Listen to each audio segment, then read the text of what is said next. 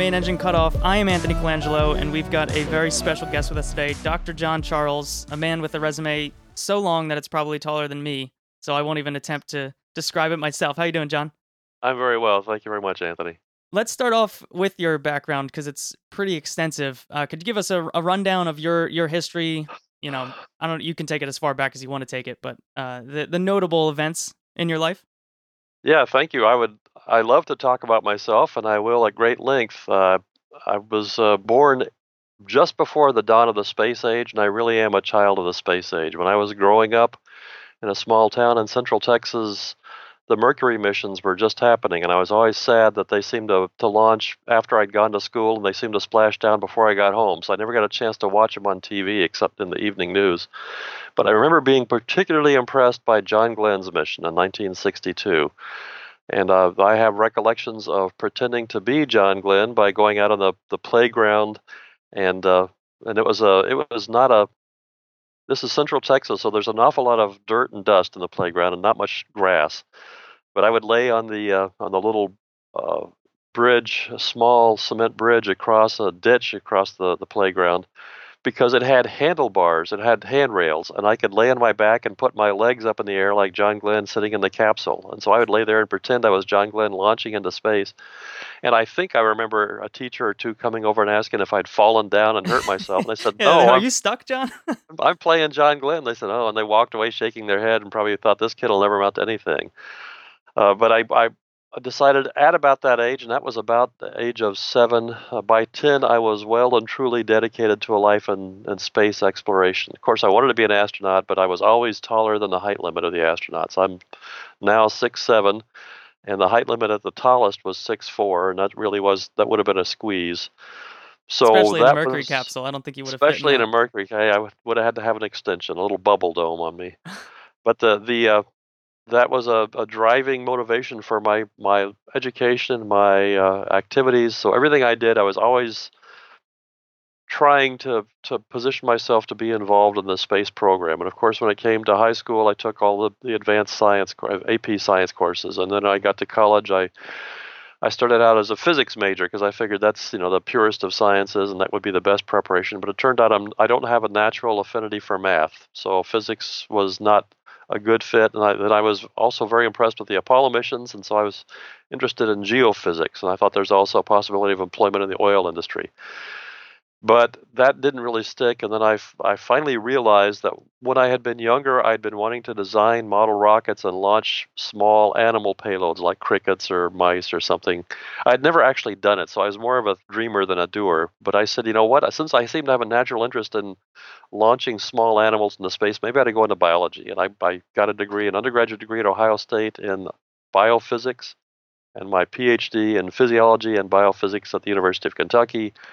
My graduate work dealt with uh, the frequency response characteristics of the cardiovascular control system that used a large animal centrifuge, mimicking some of the terrain following flight of Air Force fighter jets at that time. So I learned enough mathematics to deal with the frequency analysis. I learned physiology, of course, because I was a physiology student. I learned how to work with technology and with large groups of technical people that were not necessarily biologists.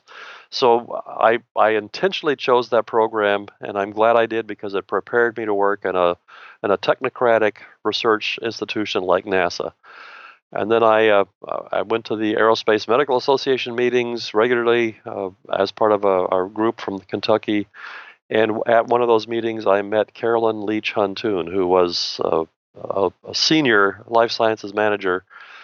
And she told me that the best way to come on board would be through a postdoctoral fellowship. So I applied to the National Research Council, got an NRC postdoc at Johnson Space Center from 1983 to 1985. And when my postdoc was over, I was looking at how else can I stay connected? I was talking to one of the contractors about finding a job, and Dr. Huntoon came to my rescue and essentially created, or at least identified, a civil service job for me. So that was a real blessing. Academically, it's like getting tenure, as soon as you finish your fellowship. So I was very happy to get a civil service job and owe Dr. Huntoon a great debt of gratitude for taking a chance on me. And she mentored me pretty much throughout our joint time at NASA. Started out in the cardiovascular lab doing cardiovascular research. That was early in the shuttle era. I showed up between STS 7 and STS 8 in the single digit era of space shuttle flights. And the lab I was working in, the cardiovascular lab, was developing countermeasures for the cardiovascular issues of spaceflight. So I affiliated myself with them very enthusiastically. And then one of the senior leaders passed away, and I inherited his investigation, which was lower body negative pressure, which was a technique developed on Skylab to stress the cardiovascular system, in which he had proposed as a countermeasure to recondition the cardiovascular system. And that became my entree into doing serious in-flight research, not by myself. Clearly, I was on the ground, but the astronauts would do my experiment. One of the most complicated experiments that ever flew on the shuttle, if I may say so modestly. And so that gave me a great deal of insight into space flight, biomedical research, and space flight operations. After about a decade in that role, I was kicked upstairs to science management, and I oversaw some of the investigations of the American astronauts on the Russian space station Mir.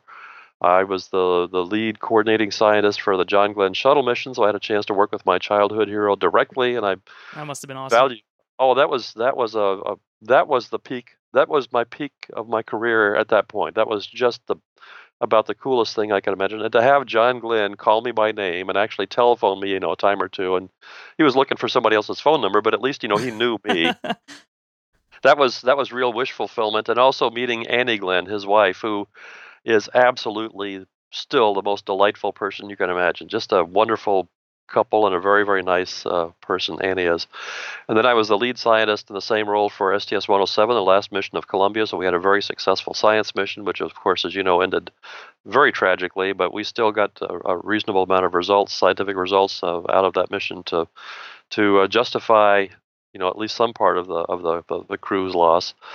And then after that, I was part of the Johnson Space Center Mars mission planning organization. So I got a chance to see how the Mars mission would be developing and understand some of the constraints that were then valuable.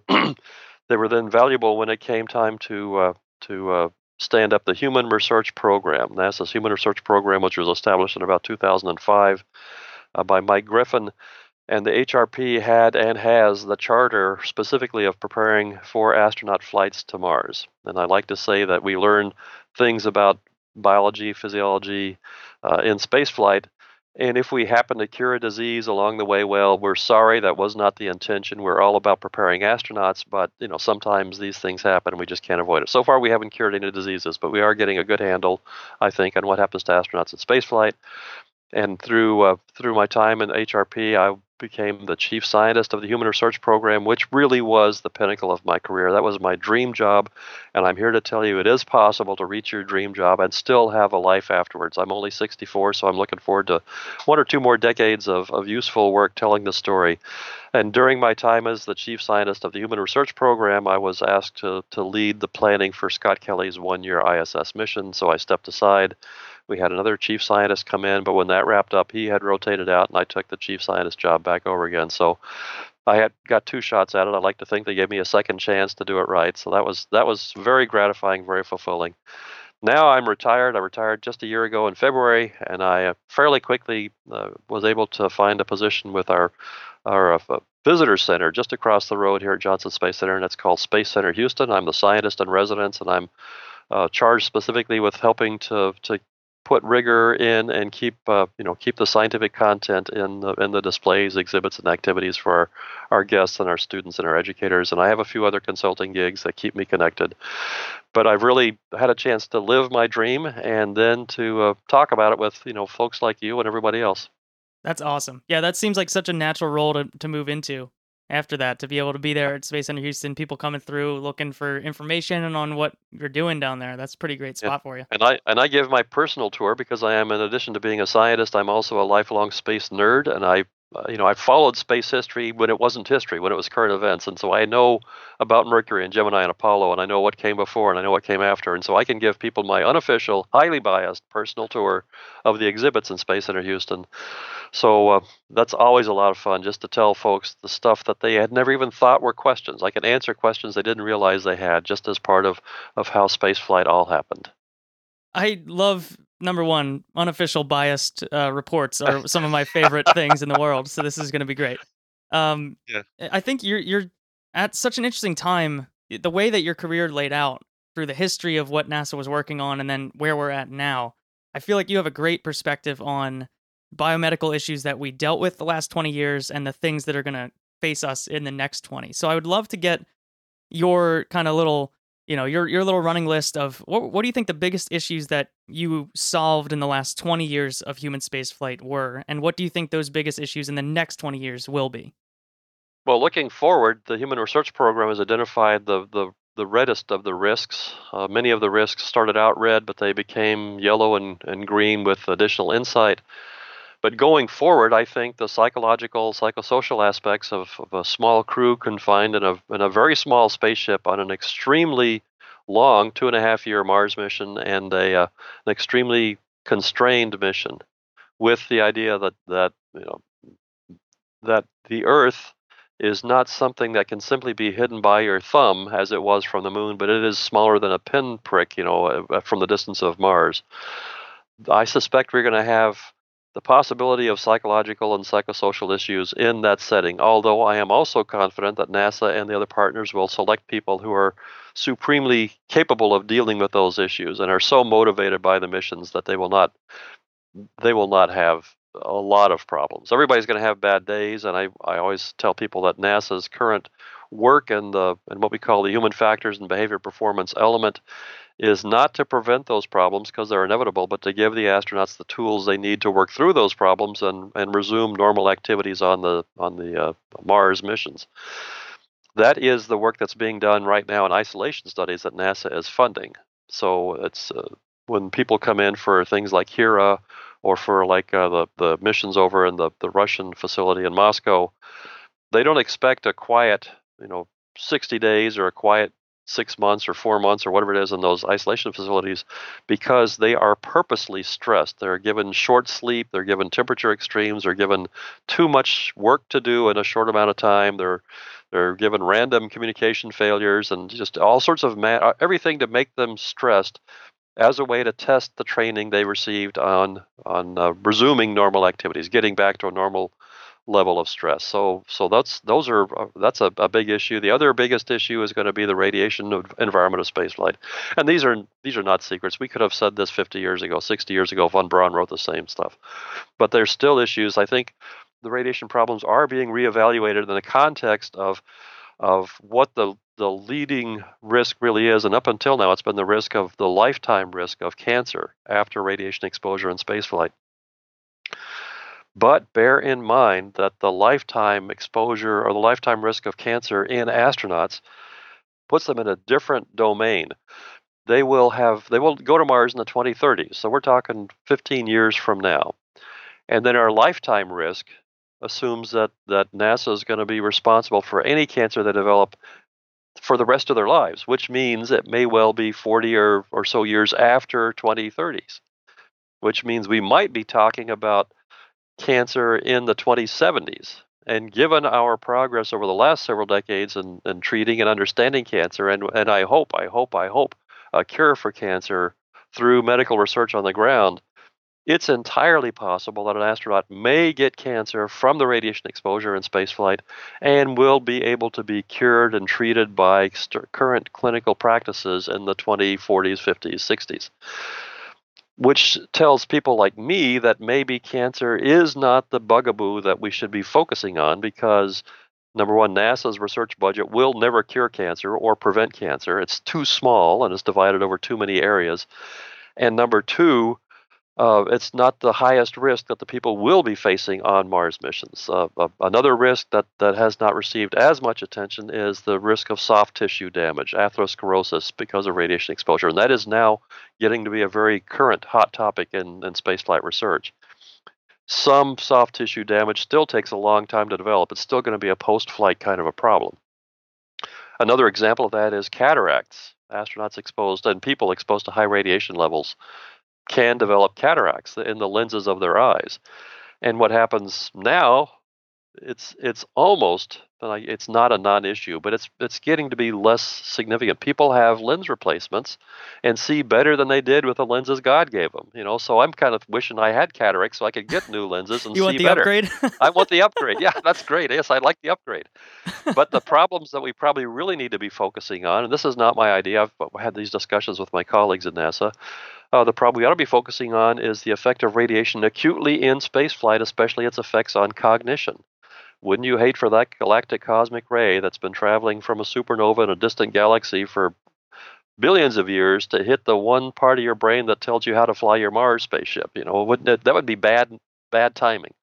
So it's important for, I think, NASA to focus its research on the acute effects, the cognition and other kinds of effects, and as well as solar flares, which can have whole body effects, but they're more intermittent. So those kinds of things are the long poles. Another long pole is going to be medical care. How do you take care of astronauts on long duration flights when there's no doc in the box, and perhaps the doc is one of the crew members, and God forbid that person, that man or woman is the one that gets sick. Then what do you do? Luckily, NASA is very good at selecting people as astronauts who are multitaskers, who are very good at many things. I like to say you're not going to pick the best neurosurgeon or the best jet pilot or the best geologist or the best whatever. You're going to pick the best neurosurgeon, jet pilot, geologist, concert pianist, gourmet chef to be an astronaut. And NASA picks those people right now. So I'm confident they will continue to pick those people. So really, they will all have the appropriate training. They'll have the minimum amount of capability on board to take care of the likeliest disease processes. So those are important things. Other things are going to have to worry about, of course, are living in an isolated and confined facility for long periods of time, recycling everything. They do, I think, 95% water recycling on the station. It's going to have to be close to 100% on a Mars vehicle. And I love to tell the old joke that the astronauts tell about water recycling on the space station, which is making tomorrow's coffee out of yesterday's coffee.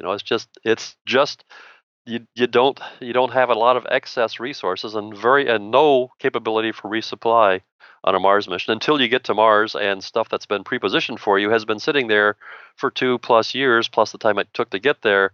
So the cookies are going to be stale by the time you get to them. But it's you're not going to Mars for the cuisine. You're going to Mars to work. And the point I do always make to people is that Mars missions will be extremely expensive, the most expensive and the most challenging, the most dangerous undertakings humans have ever taken. And for it to be not just a one and done, not just toes in the dust and then go home and think of something else to do, for it to be a continuing series of missions, each mission will have to be spectacularly successful in terms of Nobel Prizes per month. It's almost going to have to be that kind of success for Congress and for all the partners to say, that was a good idea, let's do it again, and let's do it again, and let's do it again. So that means the astronauts will have to arrive on Mars in the best condition of their lives, because we will be working them harder than anybody's ever worked for either 30 days if it's a touch and go, or for 500 days if it's an 18-month mission. And to do that kind of work continuously means they can't be limping when they get to Mars. They have to be strapping and robust and ready to go and hard charge, so they can be limping when they get back to Earth. And NASA only does round-trip missions. NASA's not a one-way ticket to Mars, at least not intentionally. So that's sort of the future. That's the future of spaceflight. The current status. I'm doing things backward than what you asked me. No, but it's good. I think it's good context, though, to put that all in perspective with the things that we still have yet to solve. But now let's talk about where we've been. The nice thing is that the current effort we're doing on the space station, I think, has shown that we have a good handle on the medical aspects of spaceflight. We know about the cardiovascular system, about the sensory motor system, about the bones, about the muscles, nutrition. We're still learning about psychology, and radiation is still an ongoing problem. But I think we can check some things off our list and say, okay, we know how to keep cardiovascular systems healthy. It takes a lot of exercise, nutrition, hydration, all those things. But that's what it takes on the Earth as well. Similarly, we know what to expect with the sensory motor system. We know what to expect with other systems. And that's one of the values of the Scott Kelly year-long mission and now the Christina Koch extended mission, is the fact that we get a chance to test ourselves. We have 6-month mission databases, and we're testing them on 11 and 12-month missions to see if we're as smart as we think we are. Did we really understand what happens in space? Did we really reach a plateau at 4 months or 5 months or 6 months? Does that plateaus maintained for the duration of those missions. And then, if so, okay, well then what's to say it won't continue for the remainder of the flight duration? And as long as we keep doing the right things to stay healthy, we'll stay healthy. That's the value of the current program, and I think we've been successful. I'm very pleased. I actually am very pleased how successful we've been. I hope NASA agrees with me. Seems like But they do, or at least Congress well, does at this point. yeah, at this point, I think so. Yeah. So, with that as background, when I first arrived, I was a cardiovascular physiologist, and our concern was orthostatic intolerance, fainting when you stand up, or fainting during G loads. This was an issue in the shuttle era because for the first time in any space vehicle, astronauts would come back into the Earth's atmosphere and feel G's sitting upright like we do in airliners and not laying flat on their back with their the legs up in the air like they did on Mercury, Gemini, Apollo, Vostok, Voskhod, Soyuz, the Russian or the Chinese vehicle. Everybody else comes in recumbent, and the American astronauts on the shuttle were coming in sitting upright. So NASA was concerned about pilots losing consciousness during the terminal approach to the runway, which would be a bad thing to happen. There was some of this concern back on Project Gemini because although the astronauts did re-enter the atmosphere on their backs, when they were under the parachute, the capsule flopped, sideways so they could land sort of bottom side down. And there was concern in the 60s that they might faint sitting upright in the capsule as they settled under their parachute. The same kind of thing came back during the shuttle era. So I was a cardiovascular physiologist interested in orthostatic intolerance. How do you prepare astronauts for that? Well, you use G suits and fluid loading to replace some of the fluids they lost through natural process. And the fluid loading is salt tablets and water, very low tech. And then that's where the lower body negative pressure investigation that I inherited came in because it was a way to try and preload the body with fluids to allow it to be good for orthostatic tolerance, up 1 or more days after the exposure. So you could treat them the day before landing and then they'd be good to go on the landing day. So those were the issues. And it turned out that the orthostatic problem was really interesting to study, but really hard to cure.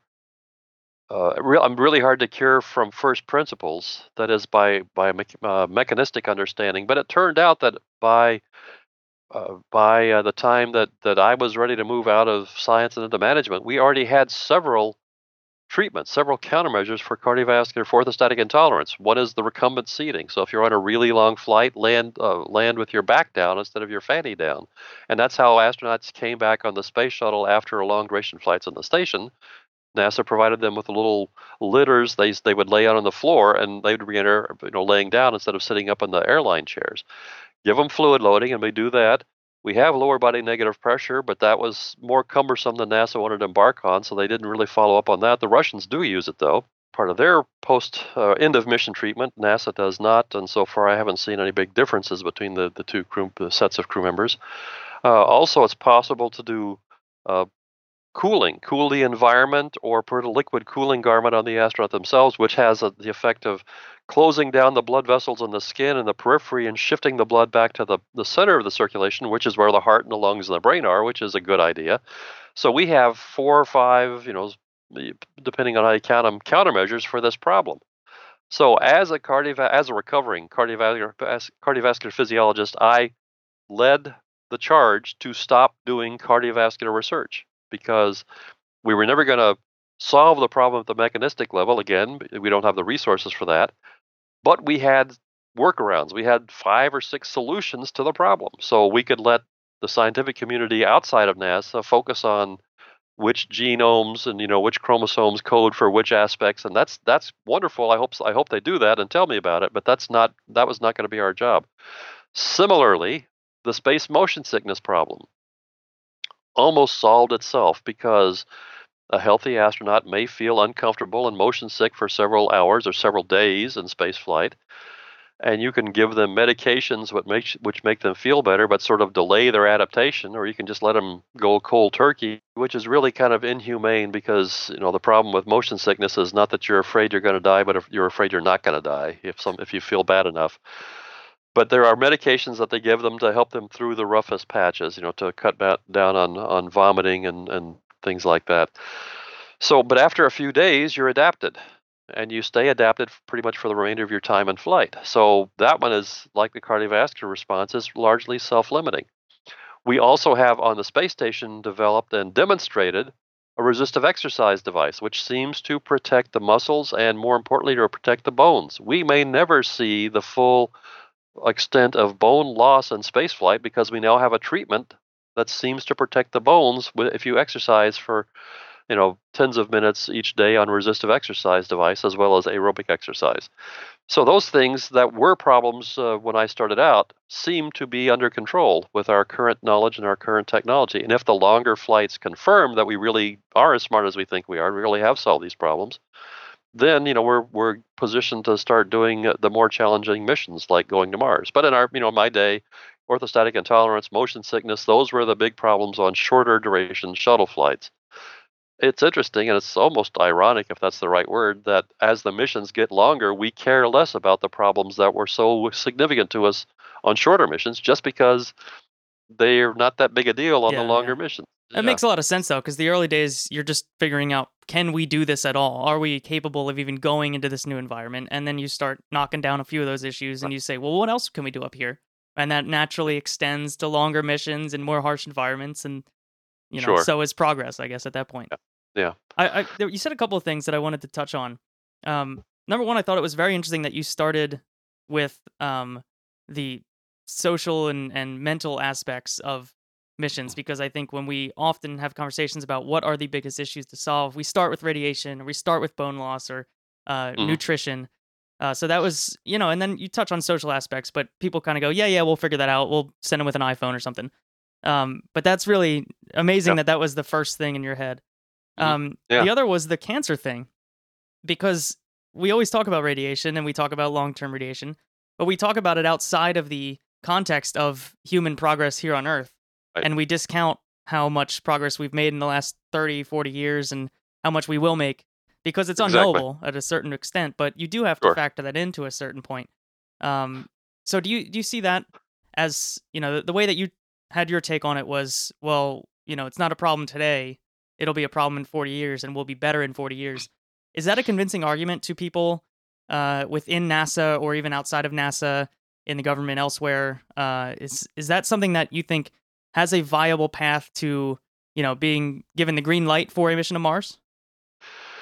It depends on whether the green light is going to be given anyway. It could be used as a post hoc justification. I will bet, I've not had this discussion with astronauts, but I will bet you $1 that if I was to use that argument with astronauts, they'd say, great, we're good to go. Yeah, I bet with And you if a I was, dollar they would say, "Great, we're ready to go," before you even gave them that justification. But that's why I say that, yes, because that's when I emphasized about arriving on Mars in the best condition of their lives, that's because I have had that very argument publicly with an astronaut who said, "Don't give us luxury. Don't give us a convenient, comfortable habitat.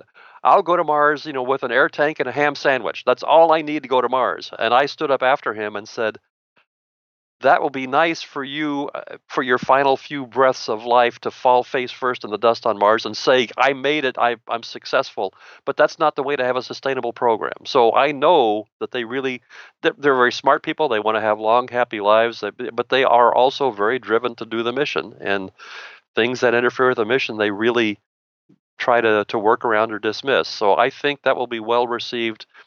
And but on the other hand, this will be a great test case because cancer is possibly the biggest scare, the biggest bugaboo that we have in our lives. We're all terrified of, at my age now, I'm scared of Alzheimer's as well, but cancer is always sort of a go-to worst possible thing that can happen to you. So it may well be that we'll find out how motivated astronauts really are if we say, you know what, we're not going to worry about your cancer risk. We'll take care of it, in 40 years at the VA or something like that. And we'll see what they say. And radiation has always been that big concern because it is so mysterious and so devastating. Look at Hiroshima and Nagasaki. And look at 3 Mile Island, and look at the Russian reactor that blew up, and look at Fukushima, and oh my God, the people's skin sloughs off, and they, unfortunately nobody comes back like Fantastic Four with superpowers, but it's always a bad thing that happens to you. And for us to say, you know what, radiation's a really big deal, but it's not the terrifying boogeyman that we've been making it. Let's reconsider this. That's going to take some thinking, and I will tell you that these are not my ideas. I'm taking these ideas from my boss at the Human Research Program, who came in with new ideas to say we can't make progress doing the same old thing. We got to do new things. So right now, the Human Research Program is looking to de-emphasize the lifetime risk of cancer because its budget isn't going up. In fact, in spite of all the good news, HRP's budget's actually steady or even going down. Go figure that the important parts of a human spaceflight are humans, and we're putting less money into those.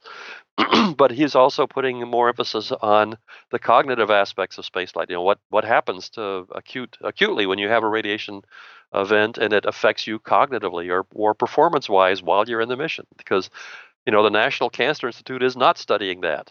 That's only NASA's purview. Whereas lifetime cancer risks is being studied by lots and lots of other funding sources that have bigger budgets than we do. So that's it's. I think Anthony, one of my goals in my retirement now that I can speak freely and not have to worry about getting NASA's permission is to tell people that NASA's, they're pretty smart. Like Doonesbury used to say about President Nixon, the president's a lot smarter than you think. NASA's smarter than you may give them credit for, and they're really thinking these things through, and it's time for different ways of thinking about things, not to minimize old problems, but to put them in context.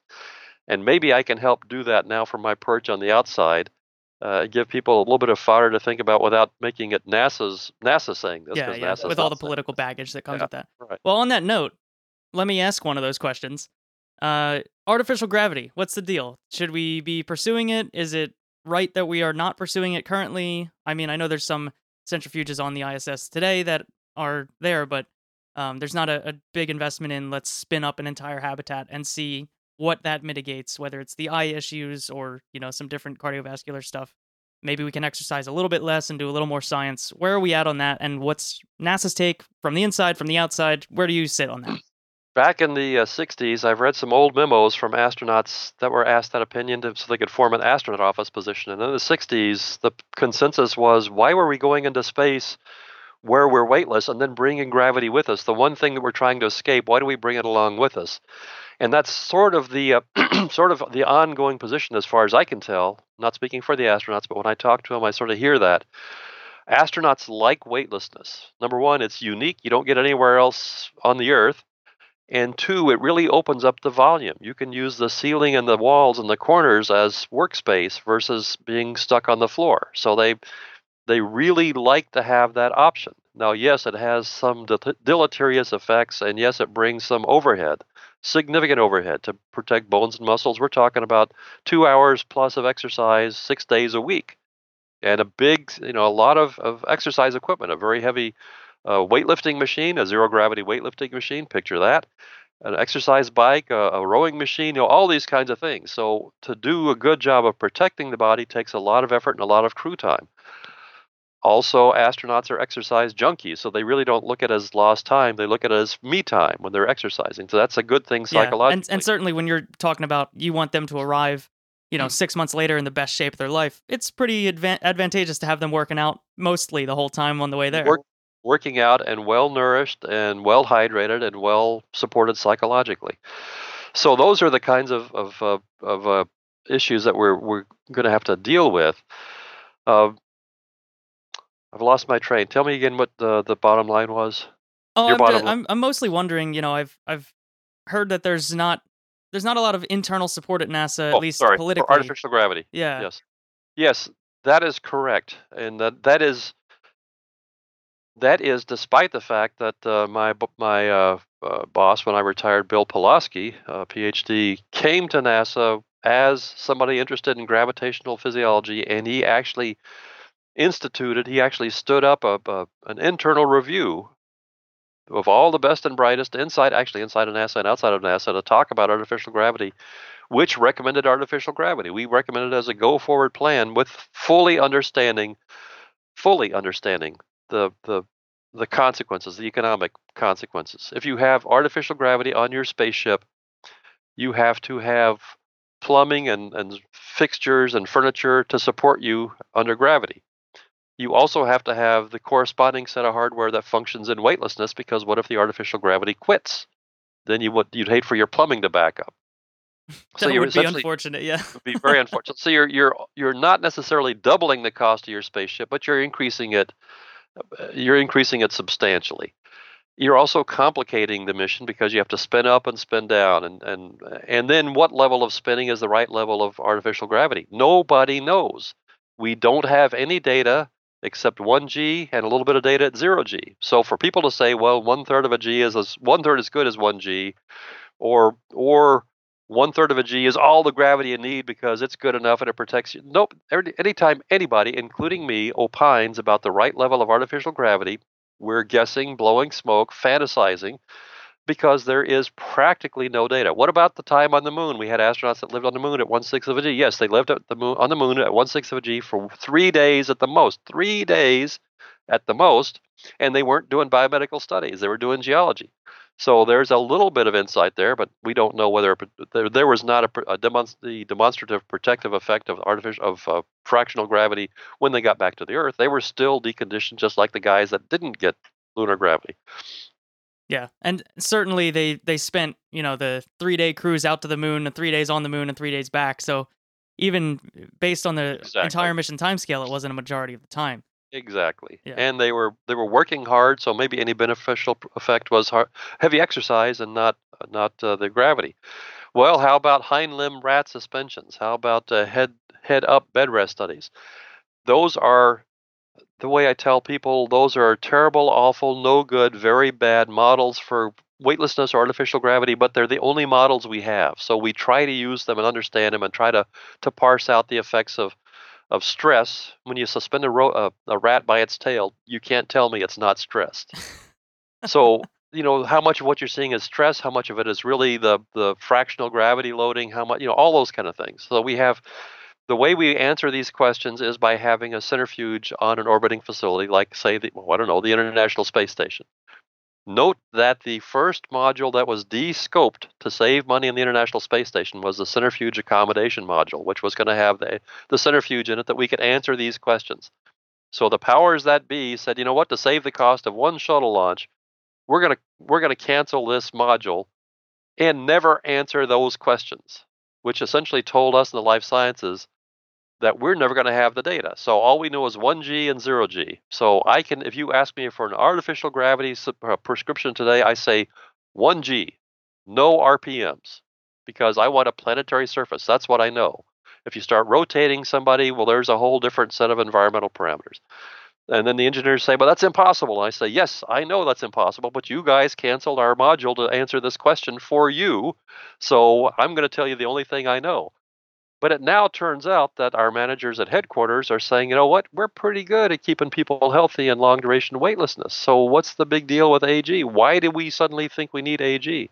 The Human Research Program has had a program for the last 6-ish years or so studying fractional gravity, studying artificial gravity. We are right now using time sharing the Japanese centrifuge aboard the space station to do fractional gravity studies to really see on mice, is there a benefit? Is there a difference between 1/3 of a G, 1/6 of a G, 0G, 1G, all those kind of things? So that AG research is ongoing. But our manager at headquarters has said, I'm not going to wait for you. We're going to go ahead and proceed in weightless conditions to Mars because it turns out you life sciences guys have shown us ways to stay healthy for those missions. And I'm willing to accept the additional risk of being puny for a few days when you get to Mars and all those kind of, and the exercise loads. So you were too efficient within the constraints you were given. Yeah, darn it all. We should. Now, I would dearly love to see a fractional gravity research facility, but it's not a showstopper. It's something that's going to enlighten us and tell us what the role of gravity is. And if gravity is so important, why is not the rest of the scientific community fascinated by it like we are? I mean, we couldn't get NIH and NSF interested in our 0G studies because they say, what possible relevance is that? I don't know. What possible relevance is it to understand the role of the most ubiquitous force in the universe on biology? I can't imagine any value to that. Yeah. Couldn't have shaped us in any way, through the No, course of history. So I would really like to see a lot more widespread broad-based support on fractional gravity and the role of gravity, because I think it's going to give us tremendous insights, but it's not required for a Mars mission. Okay, so in the context of what is our shifting exploration roadmap over these last couple of years, we're looking back towards the moon now. There's this whole moon by 2024 thing. So maybe in the context of artificial gravity or fractional gravity, the lunar surface might be our best bet to get there fastest and do the longest duration, while also knocking off a ton of other human space flight and Exactly. human exploration concerns. So, how do you see the current roadmap exploration wise from where you sit? Are you excited by the lunar return, if you will? Do you think that's a viable way to go? Do you want to see us go right to Mars? Where are you at on all that? I have always been a believer in the moon was there for a purpose, and there are lessons to be learned on the moon. You have summarized it perfectly. The gravitational physiology is but one of the benefits from time on the moon, and I mean serious extended periods of time on the moon, which will require a biomedical lab on the moon. We have to be able to make the same kind of measurements we make on the space station to get any value from that environment. And yes, I have always said before the current administration, I was one of the folks that kept saying we're not supposed to say moon right now in NASA, but I believe moon is important because you learn how to live on a different planet. No, it's not Earth, and no, it's not Mars. It's got a different kind of dust, but it's got a different kind of dust than Earth does. It's got a different day-night cycle than Mars, yes, but it's got a different day-night cycle than the Earth. It's got a different atmospheric composition than Mars, but it's also different from the Earth. And actually, Earth and Mars are closer than, I'm sorry, Moon and Mars are closer environmentally than Earth and Mars are. So how can you not learn things on the moon that are valuable for going to Mars? And certainly There, radiation in that same way, being outside Van absolutely. Allen belts and outside of our own magnetic, field You're in that way. you're in deep space. Now, it seems to me, my biased opinion here is that the people that say Mars first, Mars or bust, are really interested in the next thing. It's almost like, forgive me because some very smart people say this, but it's almost like they're adolescents. They're looking for the adrenaline rush. We went to the moon and God, that was fun. Let's do something else. We can't go back to the moon because we've already done that. So let's go to Mars. That's the next thing. So let's do a really challenging thing. It's going to be good for society, good for technology. It's going to be good for American enthusiasm. But I make the point that if we had gone to Mars in the 70s, we would not have been very happy with the outcome. We had a naive perspective on radiation. We had a naive perspective on spacecraft materials that minimize radiation. We probably would have gotten to Mars. We probably would have been successful, but we may not have inspired Congress to keep us going to Mars. It might have been another one and done kind of thing, like Apollo sort of turned out to be. And I then what think would if we we're say? Where would we want to go for the yeah, next where thing? where We'd be in next? a, Back to a rough Mars? No, we've spot already right been to now. Mars. Yeah. Buzz Aldrin would be saying, "Don't go back to Mars. We've already been to Right. Mars." Yeah, we'd be totally screwed if that was the case. Yeah, that's right. Venus? I don't know. That's not likely. So I think there is value to much value to going to the moon first, and if there is the delay of sending people to Mars, that doesn't bother me because I don't think there's a deadline to go to Mars. When the space shuttle was flying, people were saying inside NASA as well as outside of NASA, look, see, we're just burning holes in the sky. We're just going around in circles doing these space shuttle missions that accomplish absolutely nothing while we're not exploring the moon and going to Mars. And when the space station was built, those same people said, "Oh my God, it's even worse now because we're building a house in space and we have to go up there and go. It's not like we can terminate at any time. We're committed for decades." And yes, we are committed for decades. And then they say, and then, "Oh my God, you're going to send us to the moon instead of Mars, which is where we're supposed to be. How can you do this to us? I will never see people on Mars." And that, I think, boils down to what the final answer is. They really want to see it in their lifetime. Instead of having a sustainable program, I think some of the motivation to get to Mars right away is because been there, done that, got the T-shirt. Let's just get to the final, the final act.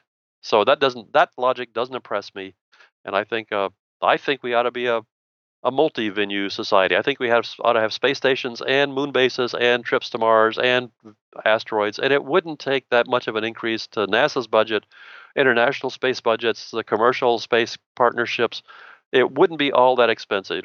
There are ways to reallocate the funding that would not leave us appreciably less safe defense-wise and much more ambitious in space. But then again, I'm not a politician or an economist.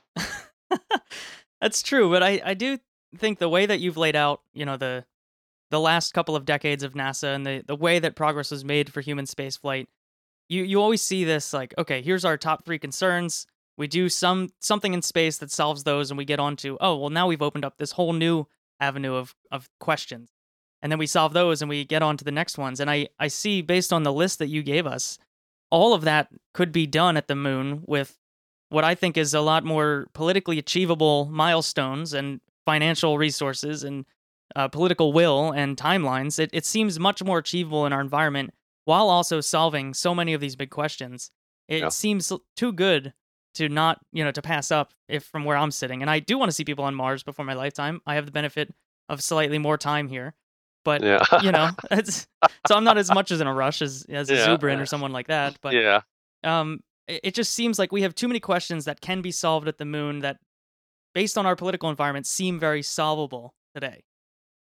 And also, from a spiritual or even a religious perspective, and I'm not proselytizing, I'm not evangelicalizing, but divine providence gave us a moon to practice on.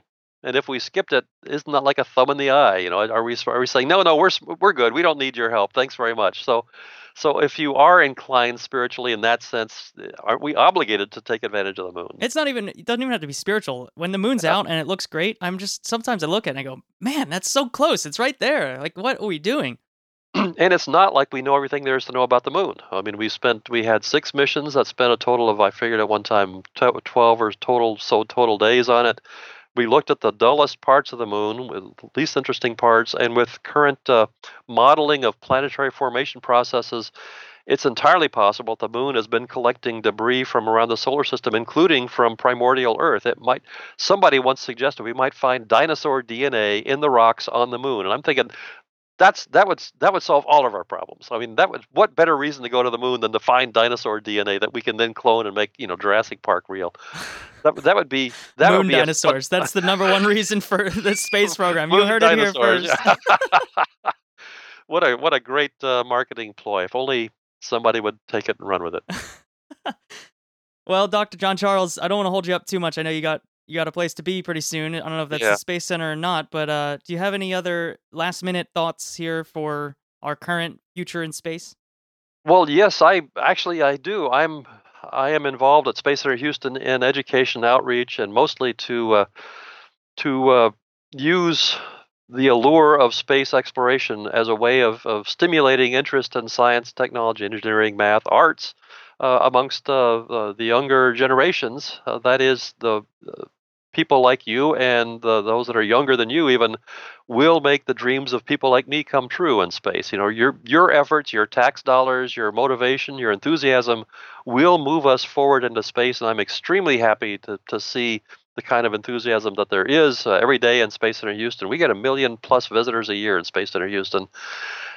Many of them youngsters, many of them coming in to understand what spaceflight's all about. Many of them, the parents and the grandparents that I get a chance to explain what it is they saw back in their youth and let them know what was really going on.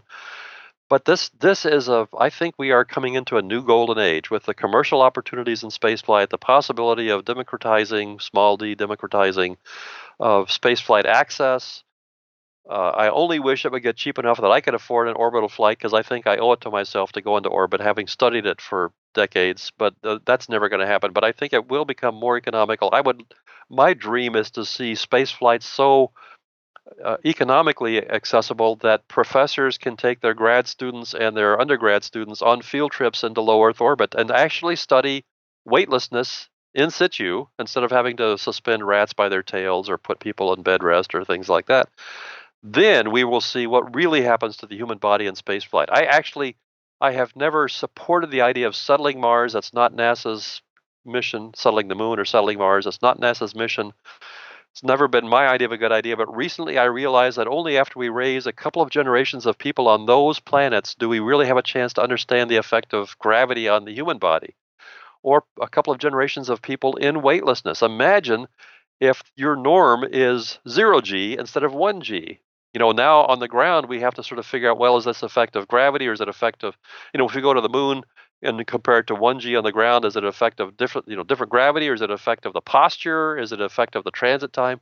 But if we had you with your baseline being 0 gravity, I could put you on the moon or on Mars or on the Earth and study the actual effects of gravity, which is what I got into this business to study in the first place. So, having said all of those kind of random thoughts, I'm going to bring them together by saying I think we are now on the cusp of perhaps a new golden age of understanding the effect of spaceflight, effect of gravity on physiology and biology, because of new advances in space exploration, and it will not be a rapid onset. That will be not an immediate golden age, but it will be a prolonged and I think very, very thorough. So I'm very happy about all of that. maybe that's just my post-retirement bliss. I don't know it, but there's a lot to be said for the future, our future in science and in space exploration. That's a incredibly inspiring message and something that I'm sure everyone hears at Space Center Houston every day. But what I think you're actually saying is we need to go to the moon, find dinosaur DNA, and grow dinosaurs on Mars, the moon, weightlessness, and Earth just to experiment, see the differences. That's what I'm hearing from you. So I fully support this mission to grow moon dinosaurs everywhere in the solar system. Moon dinosaurs, Mars T-Rexes. I mean, there's any number of possibilities here. We could have Jurassic Park on the moon and on Mars. And probably the best tourism thing in the world, or in the universe, really. At that point, I think everybody would flock to it at that point. So. I would definitely go myself if I could. Thank you very much, Dr. John Charles. You are amazing, and I love talking to you. I hope that we will keep in touch. Very good, Anthony. Stay in touch. Let me know anytime I can help. Thank you. And if you're at Space Center Houston, make sure you seek him out and find him. Yep. He'll be somewhere in the vicinity. So. Yes, sir. Thank you. Thanks again to Dr. John Charles for coming on the show. That was an incredible, incredible conversation, and I loved hearing from him and hearing his take on everything. So thank you so much, John, again. Before we get out of here for the day, I want to say a huge thank you to everyone who makes this show possible. There are 277 of you supporting the show over at patreon.com/Miko, and this episode was produced by 39 executive producers. Chris, Pat, Matt, George, Brad, Ryan, Jameson, Nadim, Peter, Donald, Lee, Jasper, Chris, Warren, Bob, Russell, John, Moritz, Joel, Jan, David, Grant, Mike, David, Mintz, Eunice, Rob, Tim Dodd, The Everyday Astronaut, Frank, Rui, Julian, Lars, Heather, and 6 anonymous executive producers. Thank you all so much for supporting this show. If you want to help support the show, head over to patreon.com/Miko. If you're getting some value out of the show, send some back my way. And if you are a Patreon member at $3 a month or more, you get access to headlines every single weekend. I do a little show running through all the stories of the week, the big stuff, the little stuff, everything. It is a great way to stay up on space news and hear my take on all of the stories of space that week. So head over there and support the show.